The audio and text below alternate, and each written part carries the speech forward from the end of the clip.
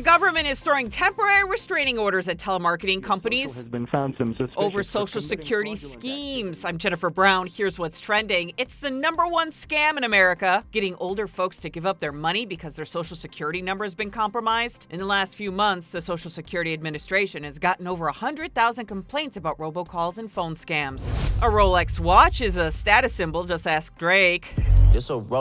But for an Air Force veteran who bought his 4 decades ago for a few $100, he took his watch to the Antiques Roadshow to find out how much he could get for it. It's worth about $400,000.